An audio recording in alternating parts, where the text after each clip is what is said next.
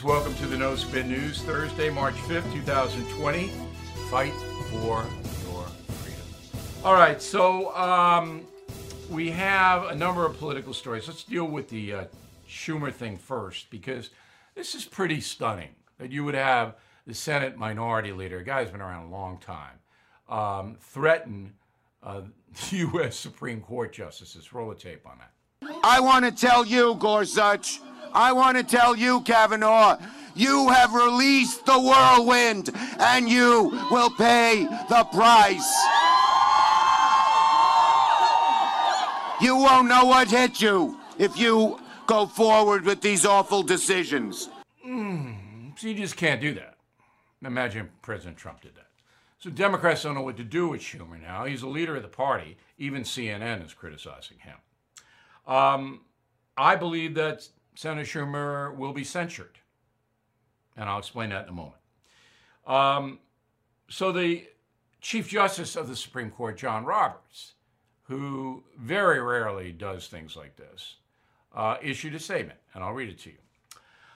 This morning, Senator Schumer spoke at a rally in front of the Supreme Court while a case was being argued inside. Senator Schumer referred to two members of the court by name, said he wanted to tell them that you have released a whirlwind, you will pay a price. You will not know what hit you if you go forward with these awful decisions. Justices know that criticism comes with the territory, but threatening statements of this sort, the highest levels of government, are not only inappropriate, they're dangerous. All members of the court will continue to do their job without fear of favor from whatever quarter, unquote. Okay, so that's rare and it's accurate. All right, what Justice Roberts said is absolutely accurate. There's no debate. Schumer did it. But Schumer now is trying to say he didn't do it. Let's put his statement on the screen.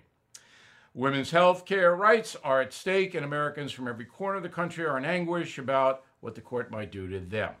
Senator Schumer's comments were a reference to the political price Senate Republicans will pay for putting these justices on the court, and a warning that the justice will unleash a major grassroots movement on the issue of reproductive rights against the decision. For Justice Roberts to follow the right wing's deliberate misinterpretation of what Senator Schumer said, while remaining silent when President Trump attacked Justice Sotomayor and Ginsburg last week, shows Justice Roberts does not just call balls and strike, whatever that means. I don't know what that means. Stupid cliche. So basically, Schumer, because he had to okay this statement, is saying to the country that he didn't threaten the justices, which he did. So he's lying to you, and everybody knows he's lying. Schumer knows he's lying. All right, and then he starts to attack President Trump, of course, try to mask it. Now, I've never had much regard for Chuck Schumer. I've known him many years. Sat next to him at an Al Smith dinner a few years back. Always had a decent relationship with him.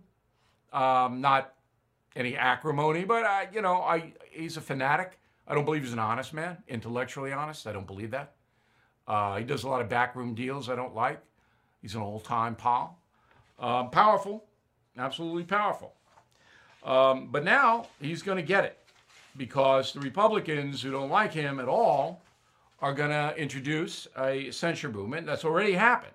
Josh Hawley, a senator from Missouri, has drawn it up and introduced it.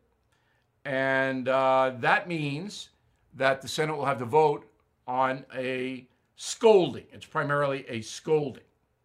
All right, since 1789, only 9 members of the Senate have been censured. Oh, it's pretty big. Now, the Republicans are doing this for 2 reasons. Number one, Schumer deserves it.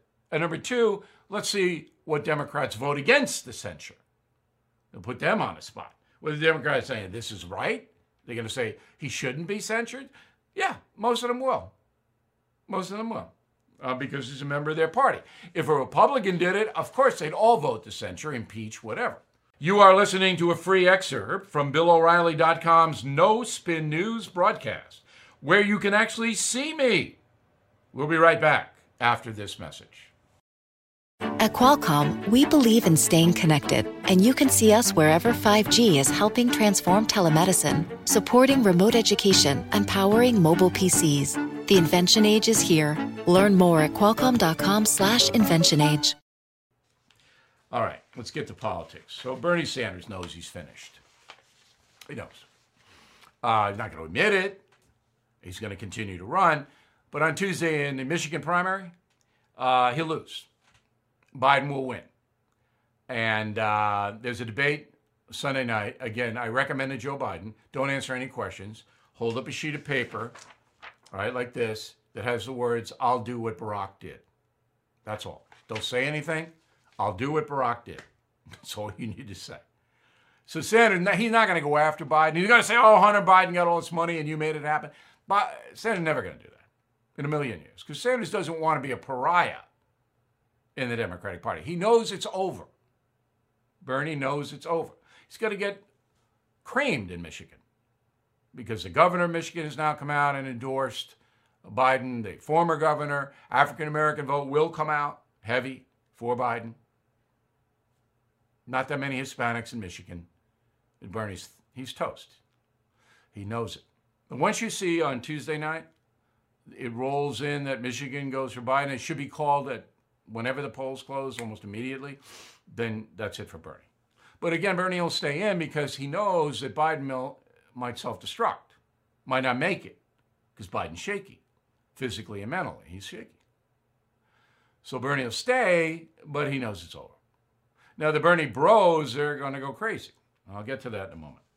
So in a last-ditch effort to try to blunt Biden's momentum, Sanders takes out this ad. Go. Bernie is somebody who has the virtue of saying exactly what he believes, great authenticity, great passion, and is fearless. Bernie served on the Veterans Committee and got bills done. I think people are ready for a call to action. They want honest leadership who cares about them. They want somebody who's going to fight for them. And they will find it in Bernie. That's right, feel the burn. I'm Bernie Sanders, and I approve this message. Okay, so that's a bunch of clips they put together. And, you know, Bernie Sanders, the senator from Vermont, votes Democrat. He's an independent, but caucuses with the Democrats. So, of course, in 8 years, Barack Obama's going to say good things about him. So he just calls it together to try to get the African-American vote. That's what that's all about. Now, is that a misleading ad? No. I mean, it makes it look like Obama is endorsing Bernie, but he doesn't say it. You can go up to that line. I'm not outraged about it, but I'm amused by it because Barack Obama doesn't want Bernie Sanders. He don't want him at all. He's making calls, the former president is, to people like Pete Buttigieg saying, "Hey, Pete, support Biden." All right? Because Barack Obama is smart enough to know Bernie Sanders couldn't beat Donald Trump. There's no way on earth he could beat him.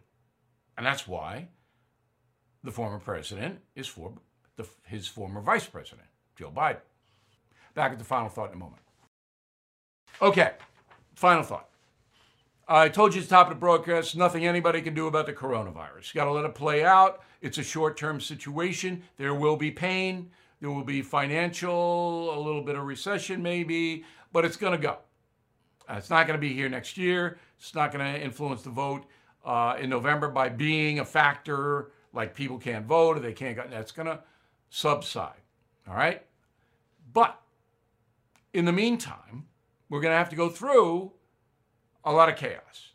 Now, there are two kinds of people in the world. People like me who are fatalists. If I'm going to get the coronavirus, I'm going to get it. It's deemed, God wants me out of here, it's going to happen. Nothing I can do about it. I can wash my hands 85 times a day. And I do wash my hands a lot, more now than I used to because of the coronavirus. I'll admit it. But I'm not panicking. I'm not dumping Purell on me. But I'm a fatalist. So I'm going to do what I do. I'm not going to hide. But then this other kind of person is the panicker. The person who thinks they can cheat death, they can do certain things, and you know. And those panickers, I mean, those are the ones that are buying all the stuff in the grocery stores, stocking up. And not that you shouldn't have a good supply of food and drink in the house. You should. Okay? Yeah. But, you know the people I'm talking about. Because they like to live in that state. That's enjoyable for them. All right? They think they're smarter than the average bear. They're ahead of it. And I'm going to do this, that, and the other thing. I'm not going to go. on my cruise or my vacation, because they might get the coronavirus. So look, I ain't tell you what to do. I'm just going to tell you there's a certain segment of the population that are going to panic. Not only about coronavirus, but about a storm, about a fire. They're going to panic. And then there's others who are going to say, all right, we'll get through it. I'm in that category. We'll get through it. Have a great weekend. I'll be checking in. We'll see you Monday.